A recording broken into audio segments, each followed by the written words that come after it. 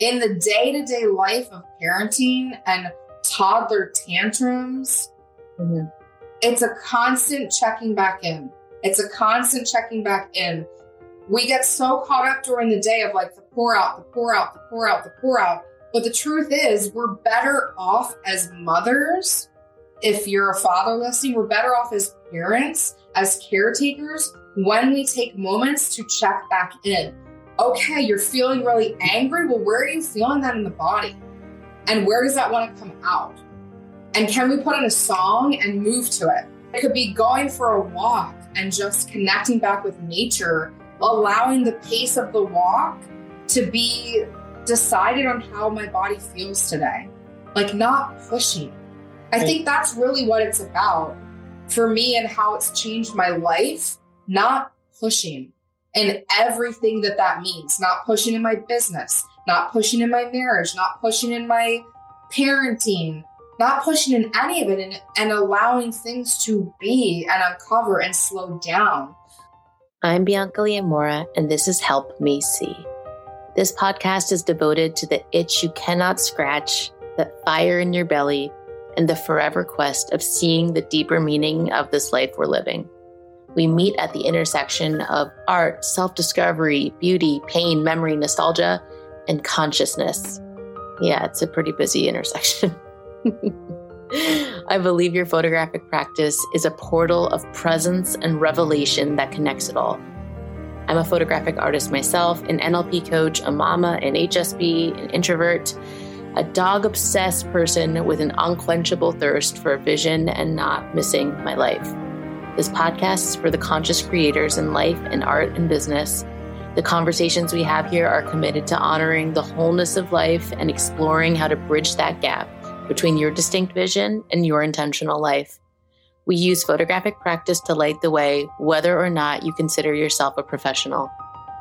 I hope this podcast feels like a safe place to land and feel less alone, a place to get wildly inspired, and most of all, a place that always reminds you of your own distinct personal power. Let's dive in. Hello, and welcome to another episode of Help Me See. I've been moving and grooving, guys. I've really been enjoying connecting with people in my community. I've been engaging more. I've gone to a women's circle.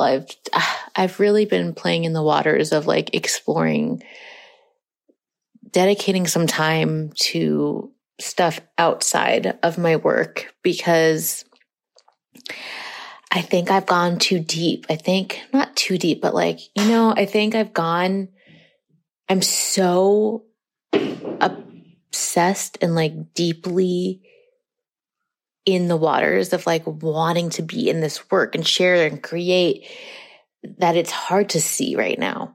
So it's no surprise that I've been working with other modalities and, really practicing tapping into my subconscious and, what's running the show underneath, like what's in my conscious brain with my NLP work. But also I've been exploring other things like sound baths. And today on the show, we have just an amazing individual, Alana Williamson, who she's in somatic embodiment and sacred movement. She has founded, let me get the exact words here. I'm on her website here, the Somatic Movement Method. And let me read her about me, a little blurb right here. She's a somatic embodiment mentor and sacred movement instructor, ushering through sacred space for powerful women to heal, rise, and free themselves from past trauma is her gift. Holding space to embody their truth and reclaim their divine spark is her mission. So Alana and I really dive deep in this conversation around how she has found her way to this work about somatics, about her belief that trauma resides in their physical body, in our physical body, And also, before I move on, I just want to say that there is a trigger warning on this. We touch on some topics that could be highly sensitive for people. It's around abuse and, her personal history with some stuff. And also the fact that during her thesis, she worked with dancers who kind of channeled some traumatic experiences through their art and through their dance and performance. So if that's something that you just don't feel like you have the capacity to dive into today, feel free to skip, obviously, or come back to at another time when you have the space to do so. Anyway, so something that I wanted to touch on before we dive into this conversation with Alana is this idea of pulling out of the depths of where we are in order to be able to see more, and really trying to give myself some more breathing space to understand maybe a little bit more about what's going on, because what's going on in one area oftentimes echoes through other areas that we could find insight. I'm laughing because last night my whole day was consumed with making effing dinner, and pisses me off because I don't love cooking. I don't hate it, but I don't love it. And I thought I was being resourceful with my concoction that I was making, but it ended up that I was missing a key component. So then I had to go and get the piece of the recipe before I was able to finish it. So annoyed. But also, as I got in the car and I was backing out to go into the grocery store, I was like, you know what? This is so weird, but I felt like I think I'm more agitated because that's the role that I usually play with this. You know what I mean? Like, I'm like, I usually am so frustrated because I could be doing other things right now, but I'm like, I recognize that in my brain, that was the story I was like in, but in my body, I wasn't actually feeling that. It was really weird. I was like, oh man, this is so annoying. I have to get in this fucking car and go pick up sauce and blah, blah, blah, and I have to go out of the way here. But I was like, wait a minute. In my body, I'm not feeling inflamed or enraged or annoyed. I'm kind of like at peace right now. This is really weird. And this is a perfect entry point into this conversation because, oftentimes what cognitively is making sense for us or the reasons why we think X, Y, and Z could be outdated stories, and what's true for our bodies or is something different. And that is actually what Alana specializes in helping us tap into how to channel that throughout our day and tap into ourselves throughout our day. And we start off our convo in a true mama vent sesh. So if you're looking to feel less alone in sludging through motherhood at the moment, then this'll feel good for you.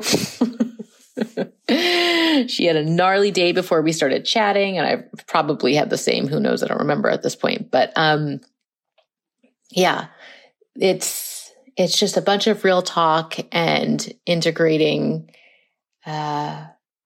just how to align ourselves and be open to spaciousness in how we process, and just another form of that. With this NLP work, it's funny because, it is such an incredible tool, but it's only one tool. I mean, it's a massive tool, if you ask me, and deeply important. But there's another part of the conversation that I want to honor. And it's that, a lot of this work is like tapping into that subconscious and like introducing our conscious thought to what's going on inside. But that's also, it works with some things, but also in other areas, we could need another form of processing.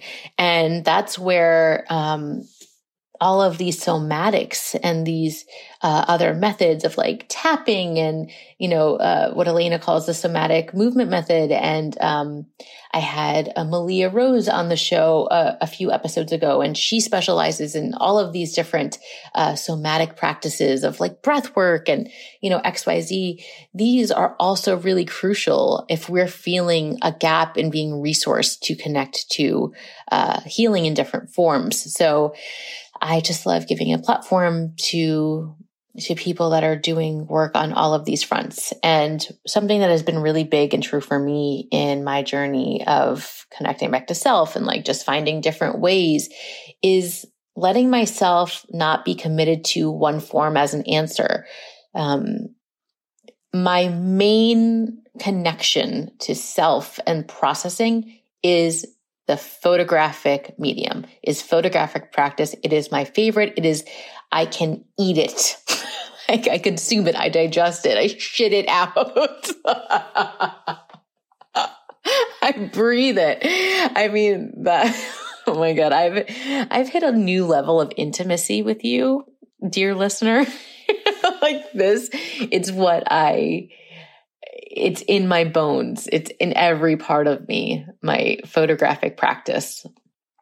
But I love giving breath to the different forms that it can take in yoga, in dance, in breath work, and putting a spotlight on different practitioners is something that I'm really, really, really loving, and drawing parallels between photographic practice and, the movement of the body and the breath and the yoga and the this and the that is really thrilling to me. So yeah, I hope that this episode feels energizing to you and, helps you feel seen and less alone and yada, yada.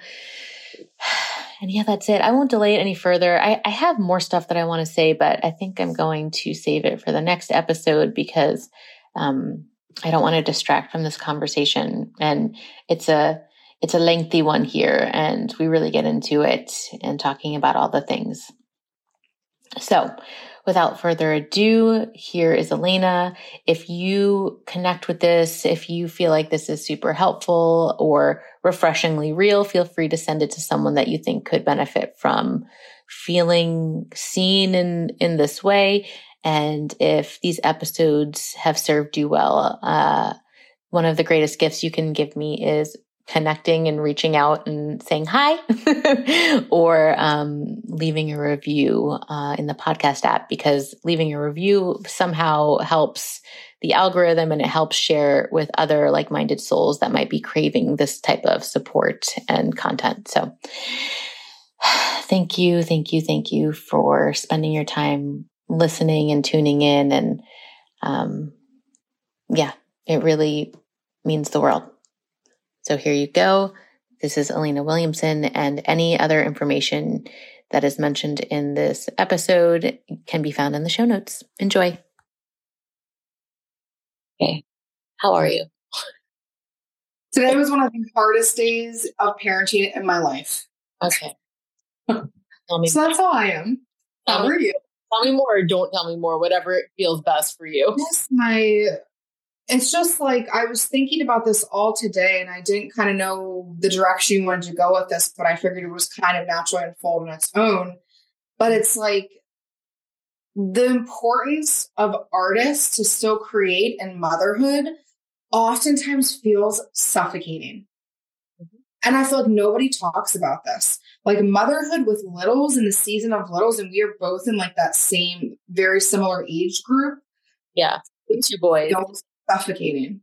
Mm-hmm. And I feel like artists need even more, like it's more easy for us to be touched out. It's easier for us to be overstimulated because we are so much more sensitive.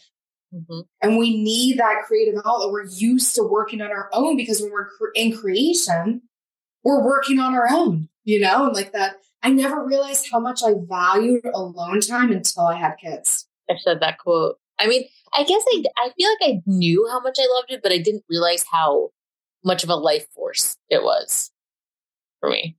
Or how much, exactly, because I keep getting this visualization of like, I feel like I'm in this season where I have like 2 weights on my feet and I'm being pulled underwater and I'm just like getting like the breaths of air, like the alone time. Yeah. And then the guilt and the shame of like, when you do have time, those times when you do have time, if you can't immediately drop into your flow, which of course, like it takes time, it takes space to disconnect. So it's like a forced flow. It's like a what? It's like a forced flow. Yeah. You're like, okay, time like, make this happen. And like the pressure, anything that I advise with like connecting to your flow in terms of like your photo practice, at least specifically, is like, where's the pressure? Remove it. Remove the pressure. Where's the pressure? How can we remove it? And yeah, it's really hard. Especially, I just used the word touched out today or yesterday. I don't know. It's all blurring together, but I'm just like, yeah.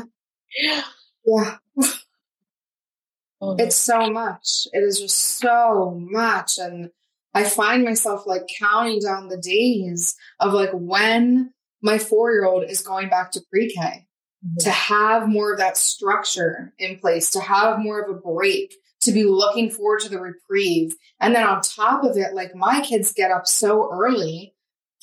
My first has been getting up since like between 5 and 6 in the morning his whole entire life. Oh my word. So now his new thing is to wake up the 17-month-old that sleeps well. So like 5:45 in the morning, it's a chaotic. And like when you start your day like that, it's really hard. And then for a 4-year-old who's obviously sleep is important to everyone, but for kids even more so, like overtired constantly. It's just like, it starts the day off like total crap. Yeah. Like in a deficit. No, I've tried to like get ahead of it. And even though it's so painful, sometimes I'll try to like set my alarm for like 5 or 5:30. My kid usually wakes up around like from 6:30 to 7 or so. But, because even if I'm in pain, tired, that quietness is so important. But like I'll have a little streak where I'll do it for a couple days. I'm like, this hurts, but it's what I need. And then all of a sudden, like I'm in the season right now of like, I am so tired. I can't do it. You're so tired. And I'm the same way. Like that morning time, I forget where I heard this from. Someone called it, I'm thinking of the magic dark, but that's also something that's considered like right when your manifestation is coming. But it's something to do with like the morning and the darkness and that quiet. I was committed so long to getting up at 5, and then I had my second baby, and now I haven't been as consistent with it. But I've never regretted getting up. Not one time that I've done it, even when I've been death tired. Yeah.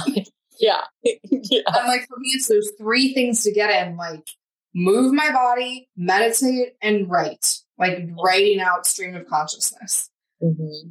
And you just feel so much better. And when I have to like wait until the afternoon to do that, it just feels like I'm like trying to fill up a tank that's already so depleted. And depleted isn't even the right word. Like I feel like I've been overtired for 4 years. How do you fix that? Yeah. Because you can't. And it's not even like you can stockpile sleep. Like, oh, I've got extra hours I didn't need, and now I can count them toward. No, you're just. And my husband will be like, "Well, you had a great weekend where you got 2 naps." I'm like, "Do you think 2 naps is going to fix the sleep deprivation?" And it's even been more than 4 years because my first he turned 4 in March, and you don't get good sleep in that last trimester of pregnancy. It's been since then. Yeah. My kid turns 5 tomorrow, and I'm like, for half a decade, I've been doing this. This is weird. Like, I feel so weird. And it's like that psychotic, like morning of like, oh, baby. And then also like myself, like, who was I like 6 years ago? What? Like, it's the craziest thing. And it's so hard because I'm also I think artists and people with higher sensitivity thresholds. I mean, all mothers, I feel like struggle with this, is that like tension between being just honest with themselves about how much it can fucking suck and how hard it is and how it's not all enjoyable. And also the same time, the pain of knowing how fleeting it is, and like knowing when you're owning, like, this is hard, fuck this, I know that this is fleeting, it still sucks, it doesn't make it any better. It just makes it harder because I understand how important it is too. So it's like this weird and both in like a really painful way. But I also think that that's kind of beautiful too, to be able to see it and feel it, like such extreme opposites. I've decided that like a while ago, and I'm sticking to it. If I could take motherhood down to one word, it's dichotomy. It's extreme. That was the word that I was thinking when you're saying it. Really? And even when you have moments like today where I yelled and I felt, you feel bad about it, and then they're sleeping, and like I literally went around and did like Reiki to them and like hands on healing and like sending love to them, because I know I've read so many articles and studies. I know how important this informative years are, and you're so scared of fucking it up. You're so scared of fucking it up all the time. But it also is like the stuffing down, and like our generation is the one that's breaking that, of being allowed to say loudly, like, this sucks, and I also love it, and I hate it too. Mm-hmm. And being okay with that. Like, it's okay to not love every part of it. And the added crazy complexity of conscious parenting. I mean, to have that level pressure. Of it's a lot of pressure. Awareness. There are times where I'm like, I want to say something, and it feels like this is an opportunity. This is a moment. I'm like, I don't even know. I don't even have the verbiage, because I was never talked to like this. And I know what I don't want to say. I know what the impulse is to say. And I know I don't like that, but I don't even know what to say. So I'll just be like, and I'll just not say anything. I'll just take a breath, and I'm like, we'll talk about this later. I don't even know what to say, because that's better than responding from triggers, which is what the season that I am in right now. It's like I feel the trigger internally coming out of me. Yeah. And to try to slow it down. And like in the after fact, like, I'm just the kind of person, I wear my heart on my sleeve. I'm super open. I'm super honest. I've always been like that. I'm very confrontational, not in a way where like I'm going to pick a fight, but like if there's an elephant in the room, I'm calling it out. I've always been that way. Yeah. And it's hard for me to like slow down that train. And I wish I would have more moments of silence and pause. And even today, when I tried to take a pause and like exit myself in the bathroom for a moment, my 4-year-old's banging on the door, screaming for me. So it's just, you can't even get away from it. No. You can't even get away from it. And just suffocating is what I feel like in this season. Suffocating. Mm-hmm. I love them so much. I would die for them. And also, I'm suffocating. Mm-hmm. And like to even have I've become giving myself so much grace in this season for any type of artistry that I'm able to create, because it is so hard to do anything. And the pain of that is so hard, because it's also like, it's a different baby. It's its own, like, it's a thing that needs nurturing, a very intimate thing.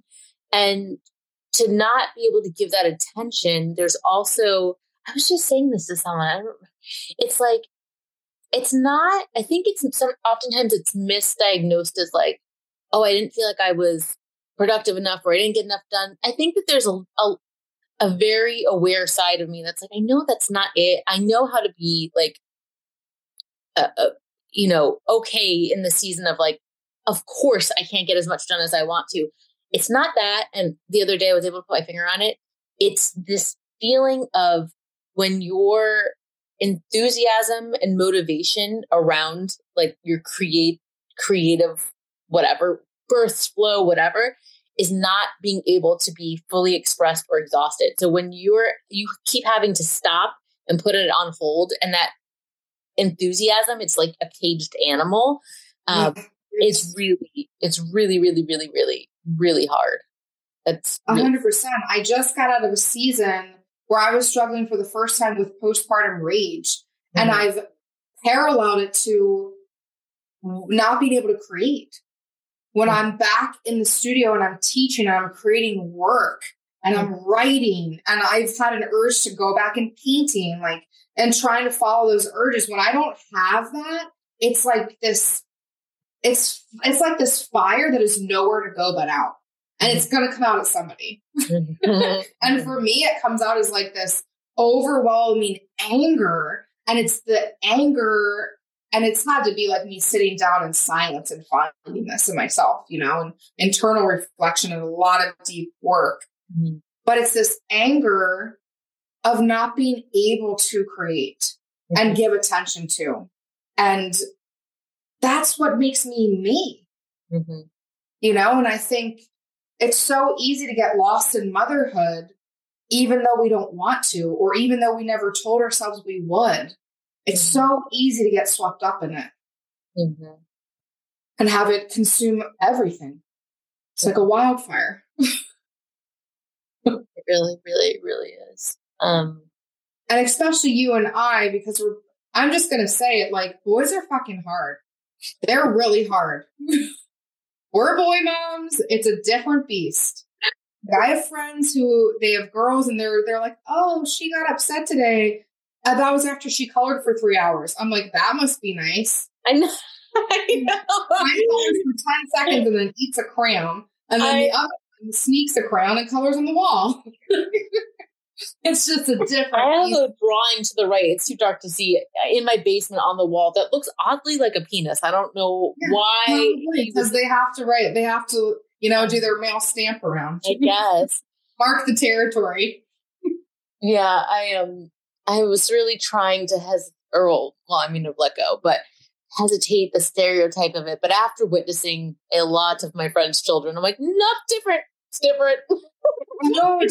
So different. And back to like conscious parenting and being an artist and in tune and trying to raise these, what feels like oftentimes animals, when trying to raise them to be like good humans, good men. And also have respect for the fact that they're their own people. It's like, that's a new one for me recently, and is like really trying to grasp this idea of we're a guide for them. We don't own them, you know, like that is, I mean, I grew up under a super classic, stereotypical, overprotective Italian New York father. Like I am, you know, sheltered, worrywart, the whole thing. Like, and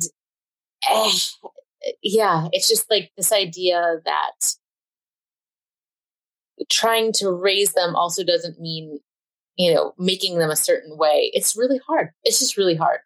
It's really, really, really hard. And like the fine line between like teaching respect and teaching like ownership without stifling. Like so many times I have to tell myself, because growing up, my sparkle was dulled a lot and I fought against it oftentimes. And my 4-year-old, he's got a lot of sparkle. And literally I'm trying so hard not to dull his sparkle, but he also is like a prosecutor in the way that he argues with me all day.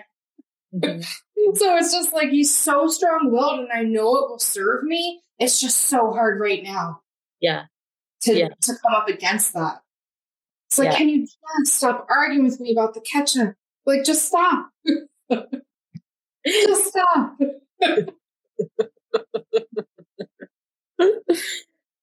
Oh, man.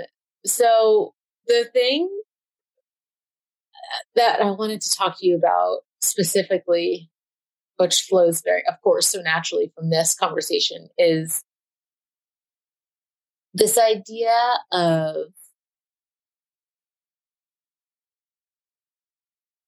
so recently I've been doing a lot of NLP work. I just got certified in NLP, and I've congratulations. Thank you. It's the biggest curveball in my life, because I had no plans on, I didn't even know what it was really that much before I enrolled in the certification.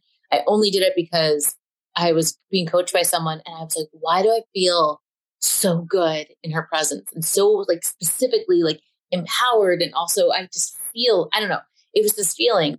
And when I found out it was NLP, I took her certification, blah, blah, blah. But even during the certification, I was doing it under the thought that I'm not going to actually practice this. This feels so good. And I want to know more about why I feel so good at this.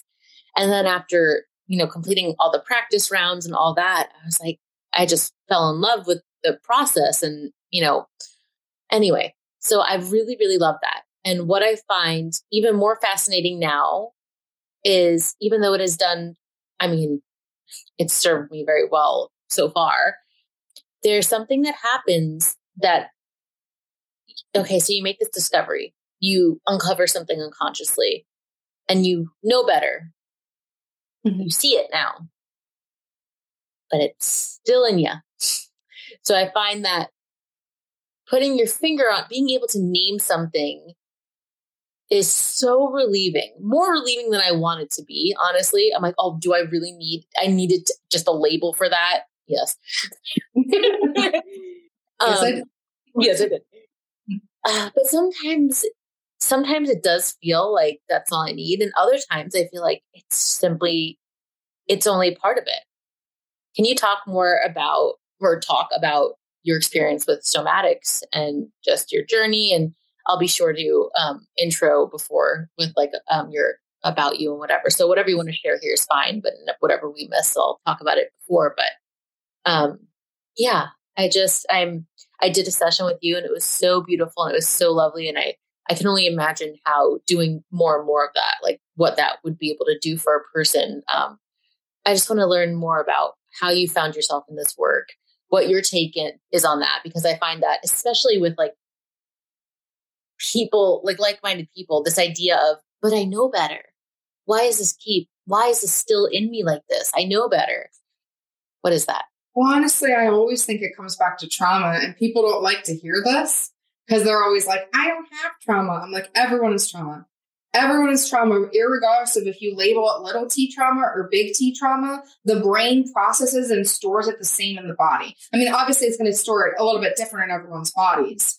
But when I look at a somatic practice of any kind, I'm looking at it like it's getting you back to a state of embodiment. And when I look at embodiment, like true embodiment, our children are perfect examples of this. They are true embodiment. They feel emotions. They show emotions. They're completely present. They don't have things blocking them from being that until it's taught by society, or they experience traumatic events like we did in childhood when we were told not to feel our feelings. And it's why we feel triggered with our children. By their freedom. And their freedom and being their sparkle doll, all of these things. But for me, it's like, when I was born, I was so embodied, and that stayed with me for a really long time. And I fought to hold on to it as long as I could until I got into the Catholic Church and I had to go to Catholic school, kindergarten through 12. And that kind of dampened a lot out of me. And then I fought to get that back when I moved to New York.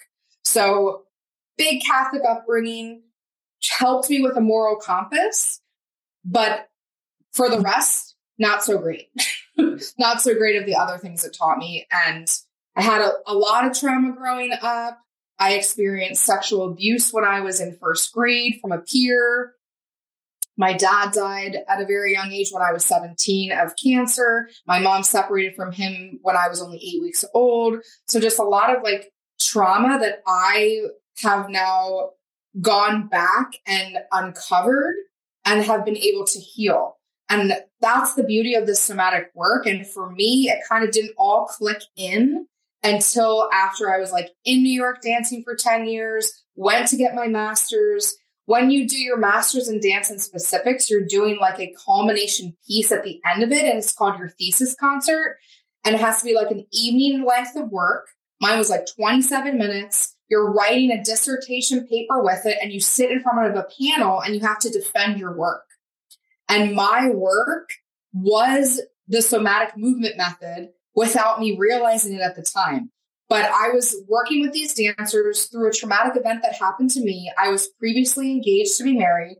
6 weeks before the wedding, he cheated on me. I found out about it. I left. Like, I had to move states back into my parents' basement at like 32 years old. How embarrassing, right?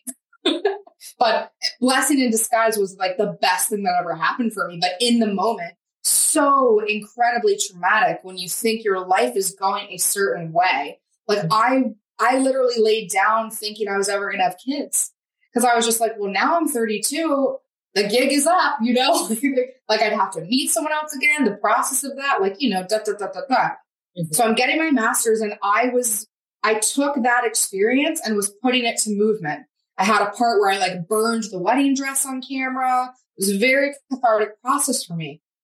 But I was realizing as I'm setting this work on them that they were portraying my story, but it needed to be their story.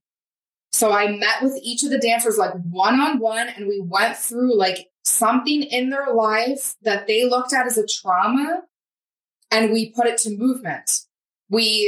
I watched them move. Like, they told me the story, the one that they wanted to share.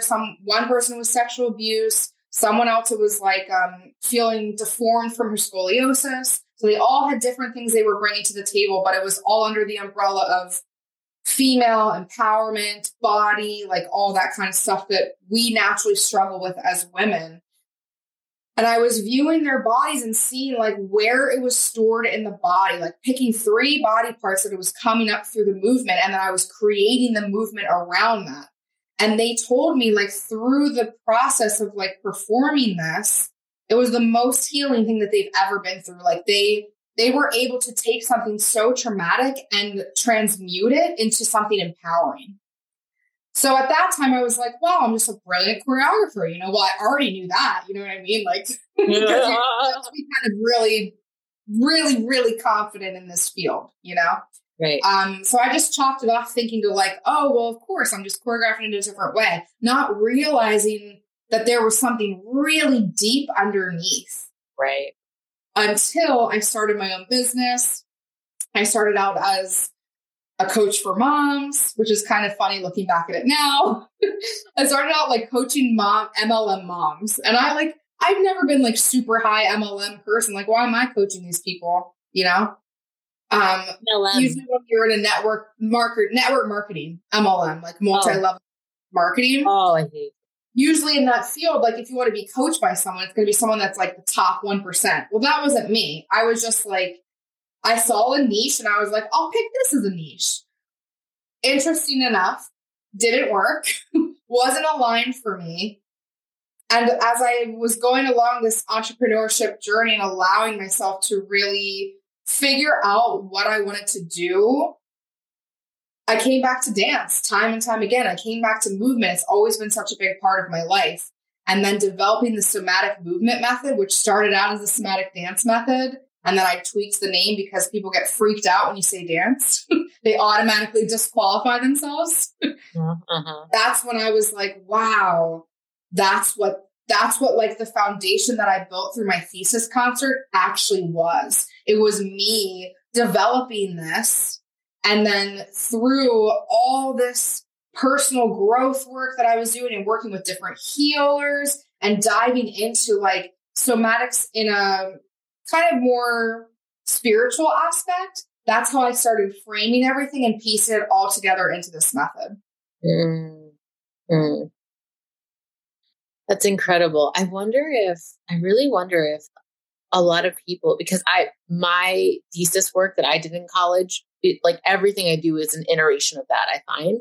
And I wonder if that happens for a lot of people or not. I don't know. It's so fascinating when you can see, like, I'll be working on something I'm like, oh, this is totally new for me. And then I'm like, oh, nope, just did it again. Same thing. Just another iteration. I think when it's something like your thesis, it's such a body of work that is you. So it would make sense that anything could be an extension off of that. Like my thesis concert was called The Feminization of Madness. And I was playing with like all these constructs that were put on women to be like thin, the homemaker, the sexual object, like all these things. And I was literally like breaking the fifth wall on stage, making people super fucking uncomfortable in the audience, which was awesome. And then just like transforming their opinion about it to a place where the dancers were taking the power back. Right. And like, that's always going to be something that's part of me in terms of just believing that women are badasses, you know, like the things that we can do that we're designed to do specifically as being a woman. Mm-hmm. It's incredible. Mm-hmm. Mm-hmm. And taking ownership of that and being proud of that and being allowed to be empowered in that has only been a newer concept. Mm-hmm. When we look back at how long ago, you know, we weren't even supposed to have jobs, you know, it's just like people think like, oh, it's 2023, get with the times. It really hasn't been that long. It really hasn't even been that long since we've had the right to vote. You know, it's just like looking at it from that vantage point, I think really helps to make me feel like empowered in being a woman, but also the spiritual aspect that I'm in this time frame, incarnated in this body for a specific reason, and like taking ownership of that. Mm-hmm. Mm-hmm. So, okay, so it's like creating a new language, right? And it's like, so when you said, let's go back. I just threw my whole life story to you in like 7 minutes. That's maybe 4 minutes because I think I talk fast. I know. I'm like, I was like, don't forget that. But wait, I want to hear what she's saying now. Well, you have an Italian dad. You're used to being quick with it. It's true. When you said that you met with the dancers individually, and then you were like, and then I watched them, and then you said something about like picking the parts of their body depending on blah, blah, blah, blah, blah. Say more about that. Say more how you were able to identify that, and really just explain a little bit more about how the somatic movement method, right? Mm-hmm. How it works in general and how that speaks to like processing emotions. So when I was working with them and, you know, they're telling me their story, and I was like, okay, they're literally 30 minutes. They're telling me the trauma that happened to them. You know, they've already been working with me for a couple months. So there's already trust there. However, I will say my thesis concert was 2 weeks out and I was changing the whole thing. So as a dancer, they were a bit panicked, but they trusted me a lot. I just put on music that I felt was like an embodiment of what they were telling me. No lyrics, because too easy to get attached to lyrics. Yep. And I was watching them and just writing out what I was seeing, because I believe now with the lens that I have, tension in the body is unresolved trauma.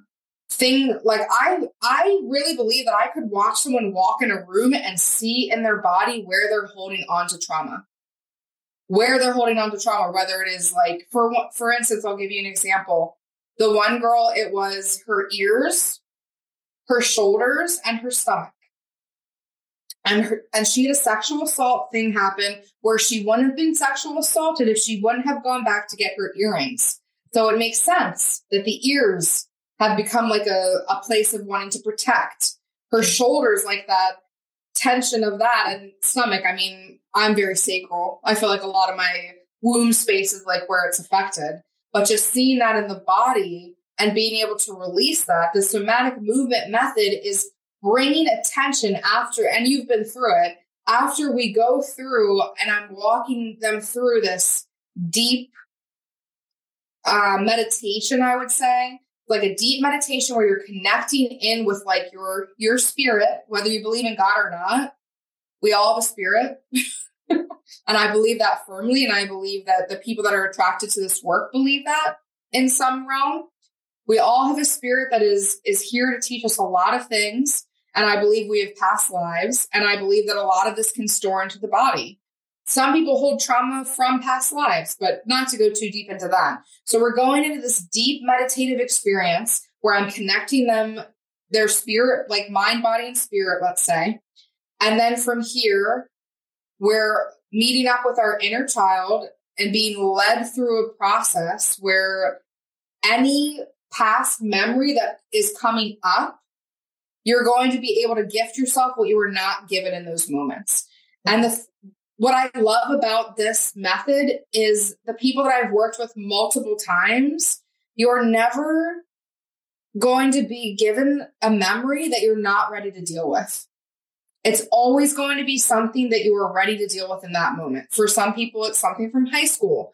For someone that I worked with like 4 sessions, the last session, she was finally ready to deal with something from in utero. And that's like the furthest back I've ever gone with anyone. But it's beautiful because your intuition, your spirit, your mind, whatever you believe, is guiding you there. And then we are connecting it to the body and where the tension is still stored to release it through movement.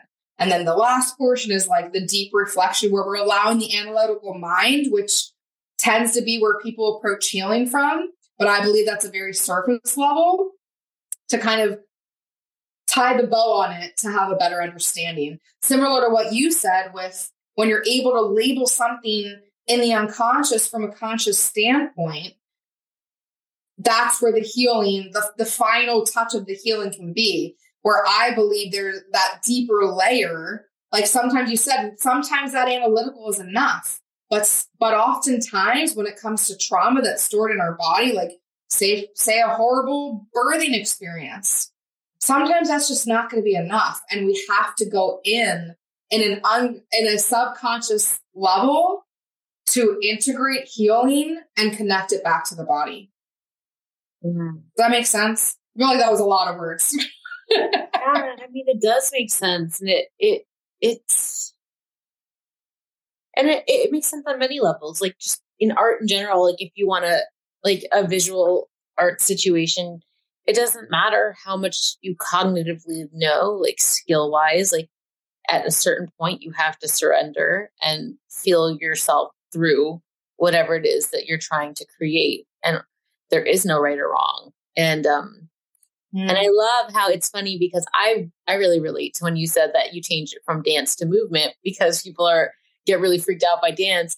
That's why I like to call it photographic practice, but I feel like I'm even freaking people out even more because seeing photography, I feel like insinuates, I'm doing it for, the art of it and I'm doing it for this or that.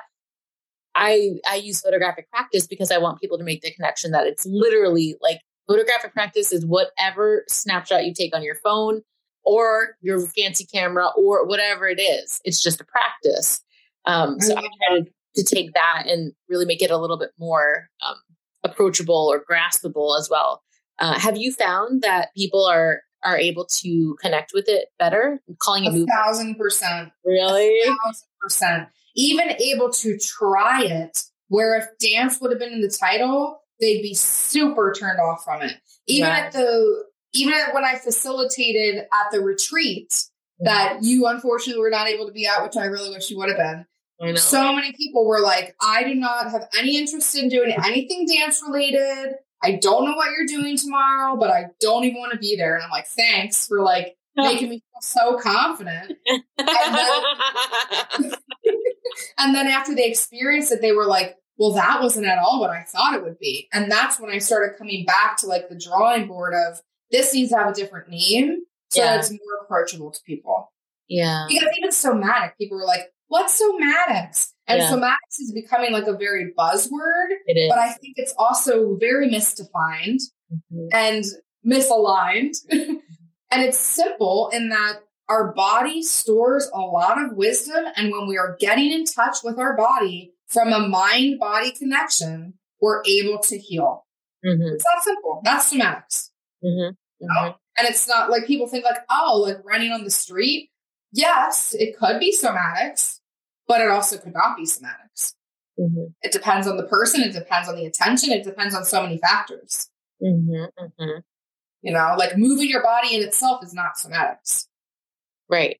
It's the level of intention you're putting with it or connecting to it. 100%. It's coming from it in an approach where are you allowing your body, are you allowing it to be a somatic practice? And let's look at it from a photography standpoint. Let's see if I can try to do this. Ooh. Somatic photography, somatic photographic practice would be, how can we approach it from what feels good in your body today to photograph? Mm-hmm.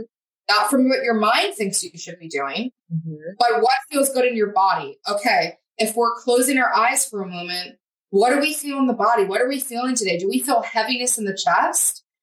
Can we capture that on film?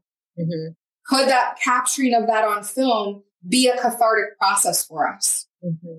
That would be somatic in terms of photography, like allowing the mind to connect with the body, but really bringing it back to the body every time you pop out and get back into that analytical questioning, pressure, all the crap that's kind of like stopping the process.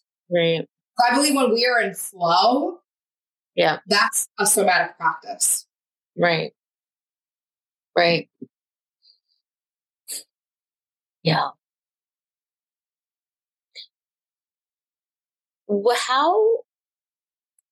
So taking this, bringing it into a more informal practice, how do you connect with this? Because I'm asking pointedly because I follow you. How do you, and I know, well, I don't know, but I see, how do you incorporate this work, I think just personally, like casually, like in your life, in your everyday life, outside of the context of like a session? How do you connect with this work? Especially since we just began this conversation with how friggin' hard it is in the season that we're in right now. I think parenting is it in a nutshell. In the day-to-day life of parenting and toddler tantrums, it's a constant checking back in. And we get so caught up during the day of like the pour out. But the truth is, we're better off as mothers. If you're a father listening, we're better off as parents, as caretakers, when we take moments to check back in. And I have done this work on my son in a very, like I'm not taking him through like a deep dive back to a memory because obviously he can't process that as a 4-year-old. Yeah. But it's like, okay, you're feeling really angry. Well, where are you feeling that in the body? And where does that want to come out? And can we put in a song and move to it? Doing a dance party. It doesn't have to be specifically movement even that seems formal, but it could be going for a walk and just connecting back with nature and allowing the pace of the walk to be decided on how my body feels today, like not pushing. I think that's really what it's about for me and how it's changed my life, not pushing and everything that means, not pushing in my business, not pushing in my marriage, not pushing in my parenting, not pushing in any of it and allowing things to be and uncover and slow down. A word that I use I did a word for the first 6 months of 2023 and my word for the second 6 months is spaciousness. And that's a question I ask myself every single day. How can I create more spaciousness in everything that I'm doing? Because I believe that is like honoring the body somatically. And also in a practical standpoint of informality, whatever we want to say there. Yeah. Can we be brave enough to not push our feelings down? And just like we talked about in the beginning of this, parenthood is fucking hard. Can we stop hiding and pretending that it's not? And can we, if we want to cry, let's cry. I had a good cry today after a huge meltdown and a tantrum. Something in the past before doing this work that I would not have allowed myself to do. And just allowing when emotions come up. There was a study done that all you have to do to process emotions through the body is face the emotion for 90 seconds. That's it. That is it. Can you put a timer on your phone for 1:30 and feel what you're feeling? Instead of pushing it down and having it there for you. And letting it, it's going to explode out in a different way. And oftentimes it's going to come out in a way we don't want. And I mean, I'm not perfect. I yelled at my kids today, but I know that if I wasn't deep within this practice, I would be being deep in this practice has given me so much more courage, so much more forgiveness, so much more ability to show that I'm human, which I think is all we can do as parents, like apologize for yes. No. for not getting it right today in that moment, Yeah. And I think there's beauty in that. I was asked this on a while back now. I was on a podcast and someone had asked me what did they ask? Yeah, I forget how they phrased it, but it was like, something around my work, or like, what do you want your sons to know about you, or what would make you most proud, to whatever it was. And I was like, honestly, I hadn't thought about it until that moment. Like, my biggest goal is for my children to feel like they know all of me. I don't ever want them to like grow up and like find something of mine, or like, and be like, oh, there's like a stranger side of my mom that I don't know. Like, and it's like both. It's for me and for them. Like, I don't need that type of pressure to feel like I have to hide. And also that's like denying an intimacy in our, relationship and our connection, to not just be honest. And then that's not modeling it for them either. So anyway, I just think that this, especially in parenting, when we are exerting so much and we're trying so hard and we're really trying to consciously parent alongside of all of it, it can be really easy to keep on cerebral, keep on like, okay, I messed up. Like, what else can I read? What else can I? But what we're talking about here is really being courageous enough to take the attention off of what's happening, the result of it, and go in and go inward. Yes. And go in and go in and go in. This is what I said. Often. Maybe someone that's not very familiar with taking a pause to go inward, you start with once a day. Mm-hmm. I'm going inward 20 times a day. Mm-hmm. You know what I mean? And I'm teaching my kids to do the same. Mm-hmm. I'm modeling it and teaching them to do the same. And I also think it's worth mentioning, when we are the generational breakers of the cycle of yelling, we don't spank our kids. I was spanked. Mm-hmm. When we're not spanking, mm-hmm. there's going to be that residual, like you said earlier in this conversation, how it was approached with you as a child, what not to say. And sometimes those things are going to come out. You can't expect to get it perfect when you're the one that's breaking that generational pattern. I think it's worth recognizing this conscious parenting is a very new kind of idea, responsive parenting, gentle parenting, whatever we want to refer to it as. Mm-hmm. And it's okay that you have shit days in it and shit moments. We're human. We're not here to be perfect. And I think that's another thing, like, doing this work has allowed me to accept my imperfections and own them, and not be afraid to talk about them, and not be afraid to be like, damn, today really sucked. And I just know tomorrow's going to be a fresh, clean slate, and hopefully it'll be better tomorrow. Mm-hmm. Yeah, it's funny when I think about the idea of the goal for photographers, and like taking more powerful pictures and more powerful work, might just not even the unflinching gut feeling I have around that is to forget about the picture and focus on the experience always. And that's that's another parallel here that we're talking about. It's like 100%. That's somatics. I want to be a more XYZ. I want to do this. I want to do that. We have to stop looking over there and just turn inward. And why is that so difficult? Why is it so 90 seconds? why so Because hard? our brains literally believe that we're gonna die. Really, I believe that. I literally believes that we are going to die if we face the emotion. We would rather be in the analytical mind of like, I never want to feel this again. Let's figure out how this never can happen again. But that gets us nowhere.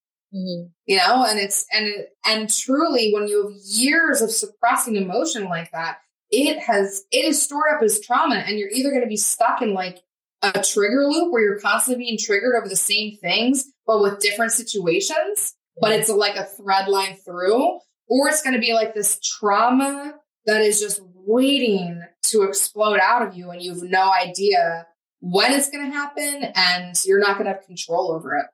Mm-hmm. Mental breakdown, physical illness, like so many things, so many ways that I think that our bodies throw up the red flag before that.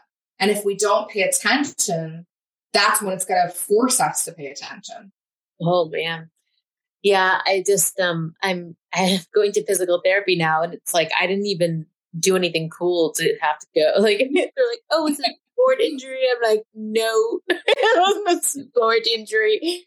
But it's funny. So I'm sitting there and she's asking me all these questions, and we're working on, I have hip pain and also just postpartum stuff like pelvic floor.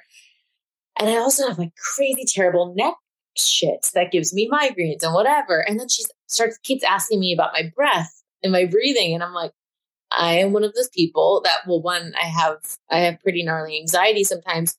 And in my experience, anytime I'm told to focus on my breath, it makes it worse for me, like drawing attention to.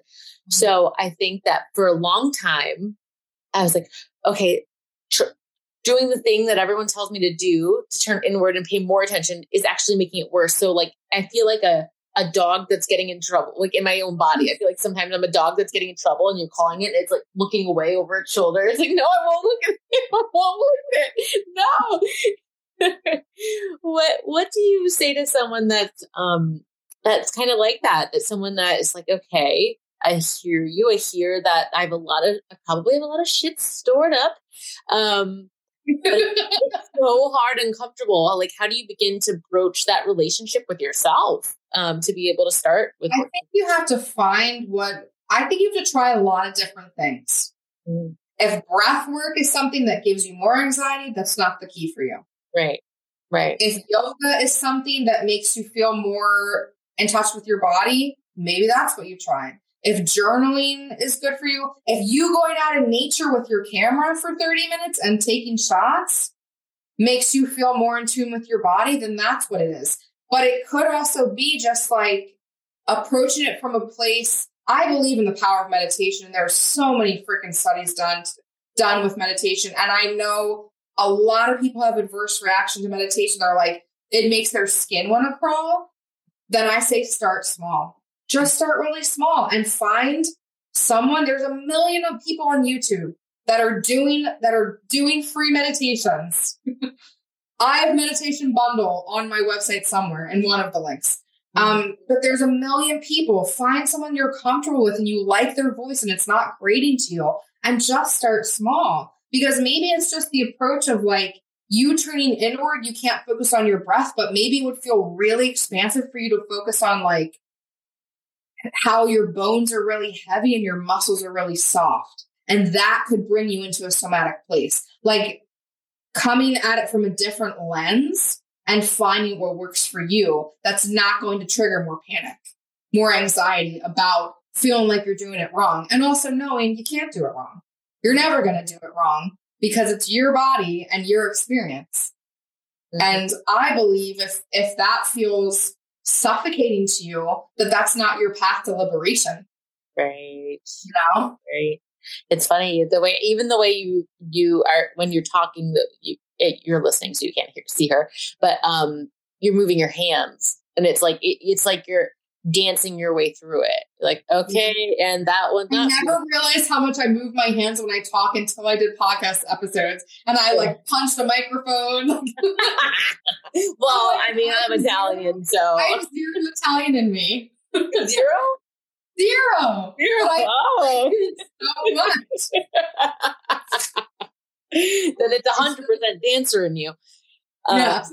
Yeah. No, yeah, it's really true. It's really, really, really, really true. I just think it's so funny how our brains just like shut up. Like, because as I'm listening to you, I'm like, it's like, oh, I mean, I'm hearing this for the first time. And then I switch my lens midway and I'm like, this is exactly like if I'm thinking about it in photographic practice terms. Yeah, this is exactly right. Yeah. And I will say, I believe that when we are in our analytical minds, that's where stress lives. That's where anxiety lives. The analytical mind wants to make the list, wants to write it all out, wants to figure out the process. And when we're tuning into the body, the analytical mind takes a seat. They have a break. Mm-hmm. It's time for the body to speak, you know, and it takes practice to allow that to happen. And also say to the analytical mind, I love you. I honor what you're trying to do, because they're all trying to keep us safe. All different parts of us are trying to keep us safe. But right now is not your time to shine. Like, take a rest. Take a rest. You can deduct your numbers in a little bit. Oh my gosh. Okay. So let's make it real. You wake up in the morning. What's the movement practice look like once you're able to find space and time for yourself? On a good day. I mean, I do it every single day, but right now I'm super into yoga. I go through periods of time of what I want to do. For a really long time, I was doing just improvisational dance. So what that would look like is I'm meditating first, no matter what I'm doing. I'm sitting down and doing at least a 10-minute meditation where I'm like connecting in with my body, in with my breath, feeling very grounded, silencing the analytical mind, getting into the body. And then I'm basically asking myself in this season, what feels good to me? And right now it feels really good to me to get on my yoga mat and move and just, you know, it's like that heavy, I love that analogy. And it's something I use a lot, like that heavy bone and that soft muscle. Like I want to feel that every day, grounded into the earth, but still flexible enough to ebb and flow with what's coming at me in the day. So 10 minutes meditation, I'm doing 20 minutes usually of yoga, and I'm doing 10 minutes of a journaling exercise of like how I'm feeling that day. Do I need to process anything? If I'm having a day where I really need to get deeper in, then this is going to be me like, okay, what am I feeling? Where am I feeling it? And allowing myself to sit with it for those 90 seconds and feel it. Not push it down, but let it feel it in its entirety. So today that looked like, wow, we had a really tough 30 minutes with my 4-year-old of tantruming over licorice. It sounds ridiculous now, but there was kicking, there was screaming, nothing was working. He locked me in his room. I had to break the door down to get out because obviously I can't have them like alone. Very, very much like very heated, you know? I ended up putting him in his room, told him like 10 minutes, try to close your eyes. He ended up falling asleep. Thank God. I go into my room and I immediately know I have to release emotion. And I just started crying. Yeah. And it came, sometimes we have to find it in the body. Sometimes it just wants to come out and we have to let it come out. Mm-hmm. But for other days where it's like, I'm feeling anxious in my chest. Okay, what does that feel like? Can I access that? If I'm visual, what does it look like? If I'm kinesthetic, how does it feel in the body? If I'm like super auditory, what does it sound like? You know, connecting with how you can connect it into your body is key because not everyone is super visual. Some people are very like sense oriented. What does it taste like? What does it smell like? Like whatever connects for you to connect it into the body and then taking those 90 seconds to let it be witnessed because that's essentially all it wants. It wants to be witnessed. And the more we stuff it down, the more it's just going to build up into other areas. No. It wants to be witnessed. That's so funny. I've never heard it said like that before. I've heard be with it, feel it, It wants to be winning. Of course. That's all anyone ever wants. And a lot of times it's tied to something through doing this work. 9 out of 10 times it's tied to something in childhood. 9 out of 10 times. Because the brain does not even fully develop to an adult brain of processed receptory, storing memory until 24. So all of that time, that's the adolescence, the infant, the middle school child brain. We store trauma, and we can even look at something and remember it completely differently than what it actually truly was. Right. Of course. Yeah. And then it's coming up in parenting. That's why I think parenting is so fucking hard, because it pushes you when you're choosing the path of being a conscious caregiver, responsive parenting, gentle parenting. We're not hitting. We're trying our best not to yell. We're trying our best not to yell. And even sometimes I feel like I'm yelling and I'm like, I think I just had a stern voice. But, we're trying not to belittle the feelings. Mm-hmm. Even in those moments, it's just so important for us to come back to our bodies, to our sensations, and leading by example. And I completely lost my train of thought. It's something else I was going to say, but I lost it. It'll come back. What is current for you right now? What is if someone wants to know more about how they could be in your world, what is the work that you're doing? Instagram is my favorite place to be, although I only post weekly, because this summer I have taken the pressure off. I've taken the pressure off completely of the rules and what is consistent to me, and allowing myself to really stand in that and really finding spaciousness, because I don't know if you ever feel this. I'm sure you feel this because you're an artist. On social media can feel really, really daunting and stifling to creativity. And I don't like that. I don't like to feel that whatsoever. It makes me just not even want to create anything if I feel that way. But follow me on Instagram. Join my mailing list. I send out an email once a month. I am asked to facilitate at live events throughout the United States. So the email list would be the best way to do that. I do one-on-one sessions virtually and in person. And then a local studio near me, towards Philadelphia area, has asked me to do a residency. And we're going to be doing a chakra healing somatic movement workshop where every month it's a different chakra, which is so wonderful for someone that's I don't know where to start, because you're literally going to be just hitting every part of the body.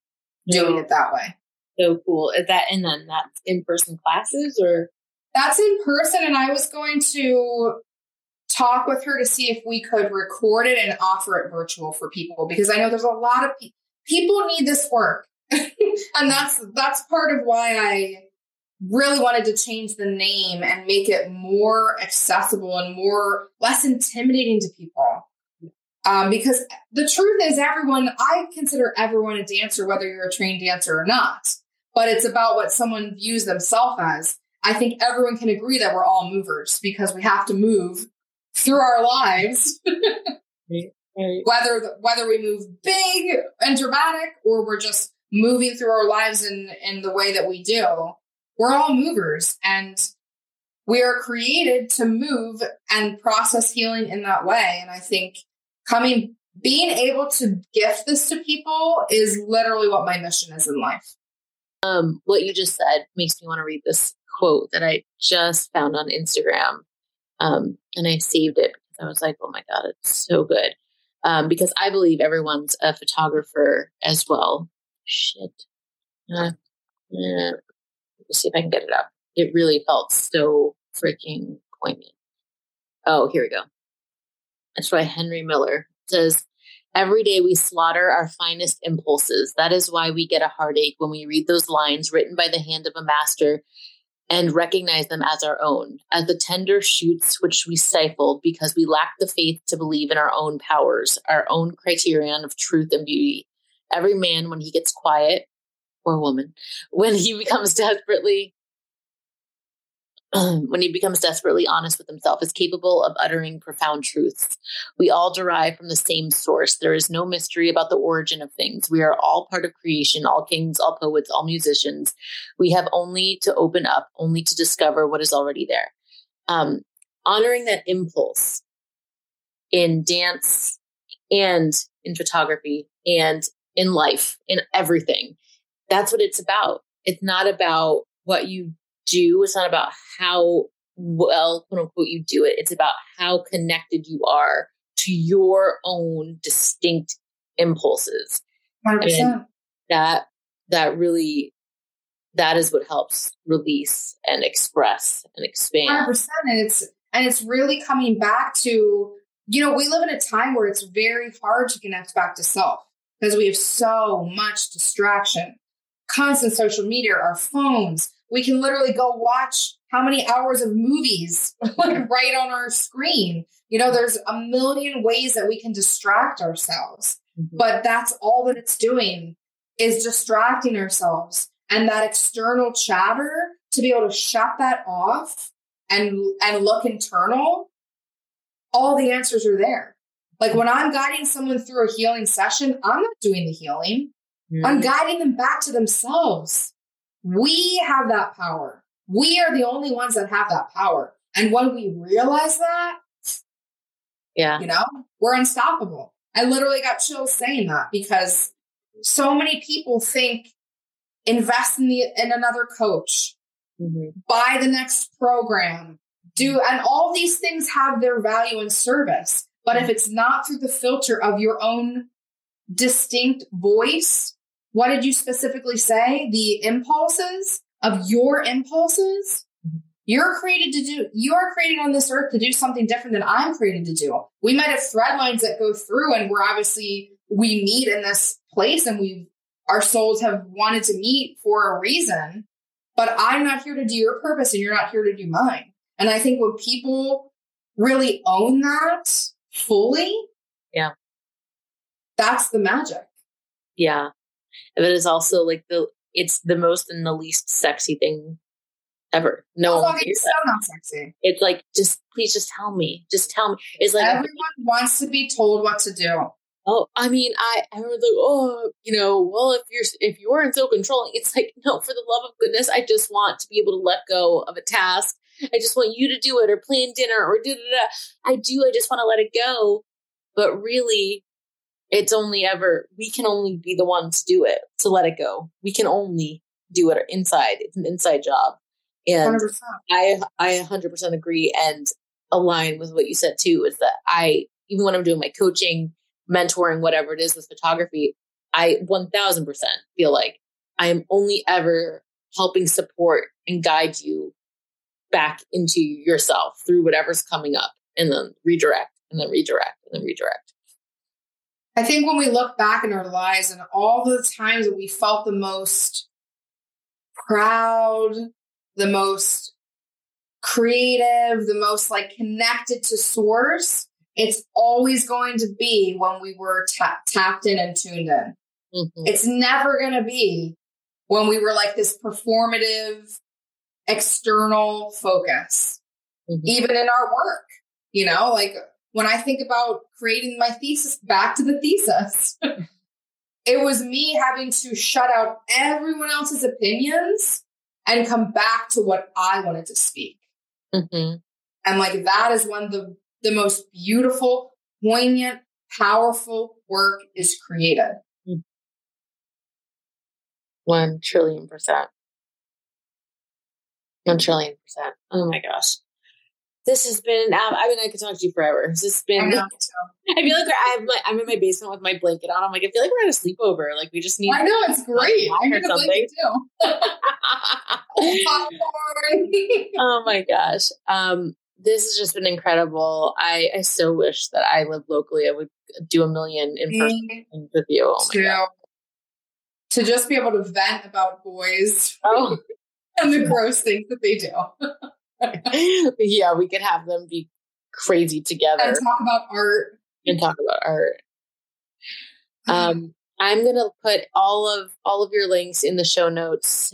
Is there anything else that you want to call out that's happening coming up? I'm in the process of writing a book, and I'm going to put it out there to keep myself accountable to that. Yep. I'm self-publishing it before 2024, and it is called The Motherhood Dance. Ooh. And it's all about surrendering to motherhood and how we have the choice and ability to take ownership of how we want to parent. Mm. And you're living the book right now. Ooh, I got a lot of material. That's all they're trying to do. The boys just trying to help you write your book. Right?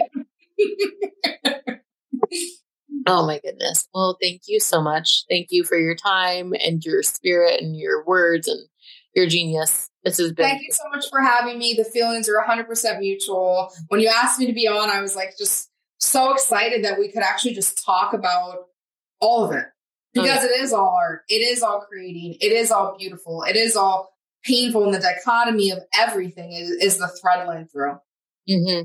Yeah. And even just speaking it, just saying it out loud, there's not having a fix. It's just, it lets the air out. You know, that's so funny. And we are wrapping. I swear we're wrapping. In the beginning, I felt, and I almost called it out, and then I forgot because I was like so present and in the conversation.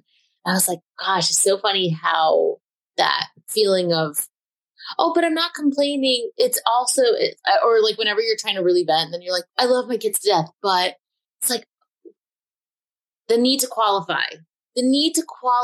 Just. Of course we love them.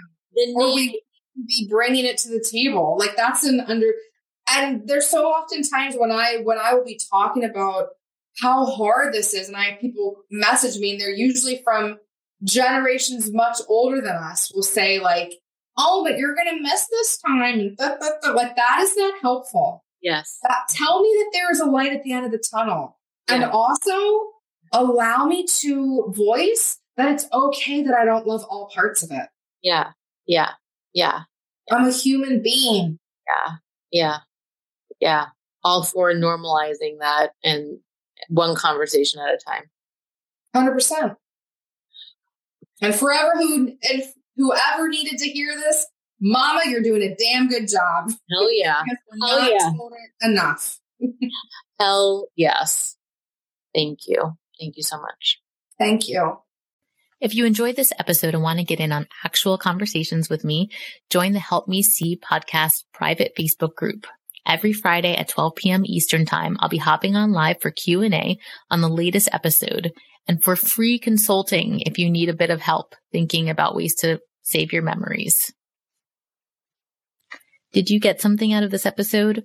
I really, really, really hope you did, and I would love to hear from you. I'm on a mission to empower you to feel peace knowing that you are not missing your life.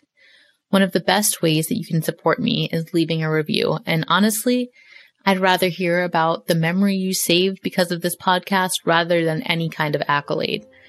Tell me how this podcast has impacted you. And 1, I'll probably cry. And 2, I'd love to give you a shout out on the show.